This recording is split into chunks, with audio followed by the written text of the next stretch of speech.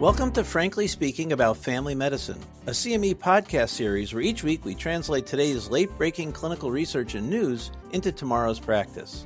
I'm Dr. Frank Domino, professor in the Department of Family Medicine and Community Health at the University of Massachusetts Chan Medical School and editor-in-chief of the 5-Minute Clinical Consult. Be sure to follow the link in the description after today's episode for more information about today's article and to claim CME credit. This podcast is brought to you by Pri-Med. Jerry is here for a follow-up after recently being diagnosed with hypertension. He says he's a bit nervous. He feels stressed. He's recently retired, he's a widower, and he just turned 67, the same age his father developed dementia. Am I going to have dementia too, he asks? Hi, this is Frank Domino, and joining me this morning is Dr. Jill Terrian, Associate Professor and Associate Dean of Interprofessional and Community Partnerships at the Tan Ching Fen Graduate School of Nursing at the UMass Chan Medical School. Hi, Jill. Good morning, Frank. I'm always worried I'm losing my memory. This is like a common theme in my life, and I feel for Jerry, although I'm not quite there with his age.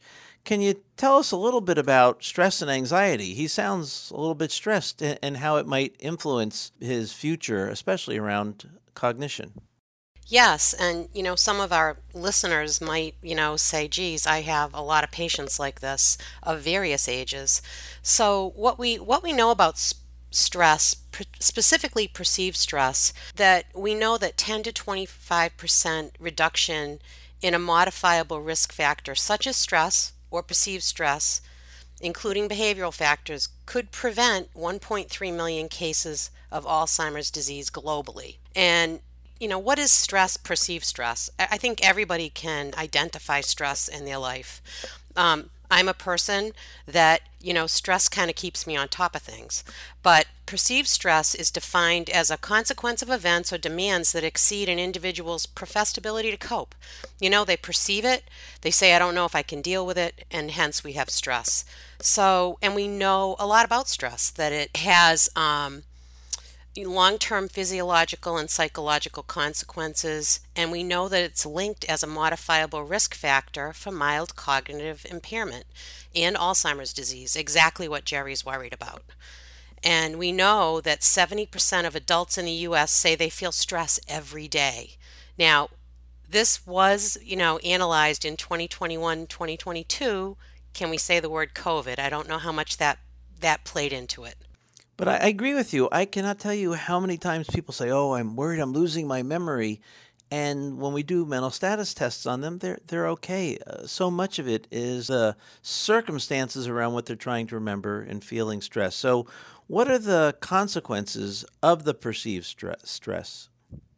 Well, we know that, when you have a stress response, perceived stress in adults is associated with, changes in hormones and inflammatory indicators of accelerated aging, as well as excess risk of cardiovascular disease, stroke morbidity, and mortality. It's also associated with sleep problems. I mean, we've talked about sleep a lot on, our podcasts, and sleep is so important to many of the processes and, even the chronic disease that happens in our population. We also know it's associated with poor immunologic function.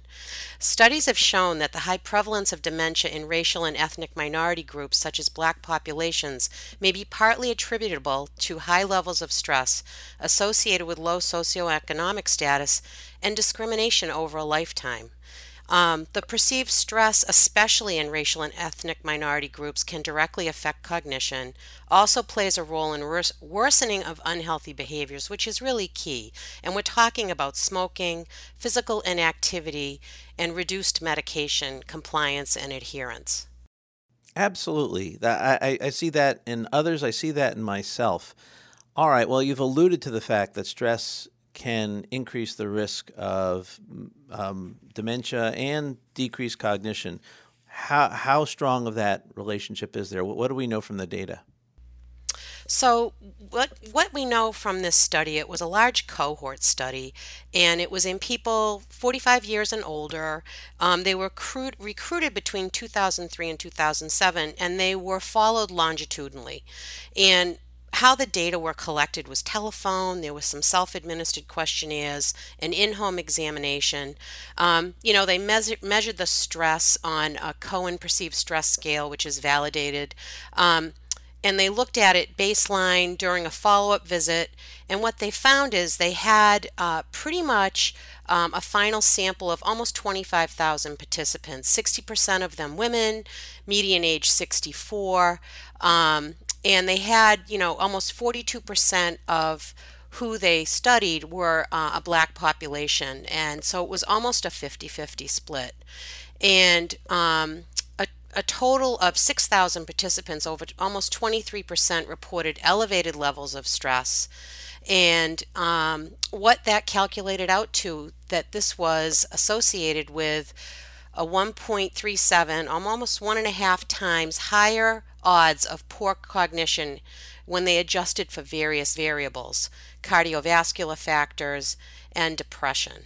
So what it came down to was that the findings suggested the need for regular screening and targeted interventions for stress among older adults. All right. Well, that's sobering data. I actually think the almost 23% reported elevated levels of stress, probably, it feels like that's almost an underestimation. But Jerry's here. He's 67. We need to help him out. What do we do next for Jerry? Well, Jerry said a few things to us. First of all, he said he's worried. And, he's got, what does his family history of dementia mean to him? Like so many people in globally. I have a mother, a father, a sister, a brother that, had dementia at an early age or had dementia. We know that there's, the increase in dementia goes in a linear fashion as we age, right? The older we get, the more the risk of dementia. So what we do for Jerry, I need a little bit more information. What's he doing? What's he worried about? And, what exactly is being affected by his worry? Is it his sleep?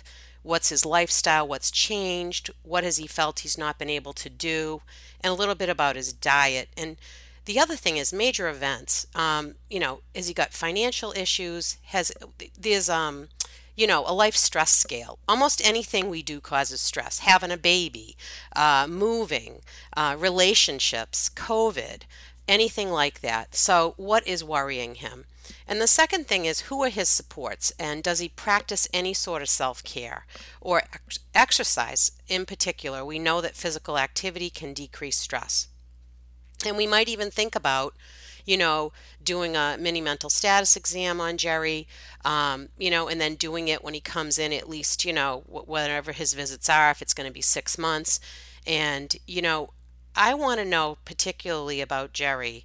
Is he socializing? Because we know as people get older, their world kind of gets a little bit smaller. And we know that socialization can really help with cognition and loneliness. So, there's a lot of things here. And then, he's here for a hypertensive visit. And how's he doing with his meds? Is he having any side effects for them? But I know I'm talking a lot, and I want to just note that on this podcast, I have 2 links, one to mindfulness apps and other things that are easy to decrease your stress. And as I go through the list, the one about stress, Frank, and I think others can, apply this to their life, just say no.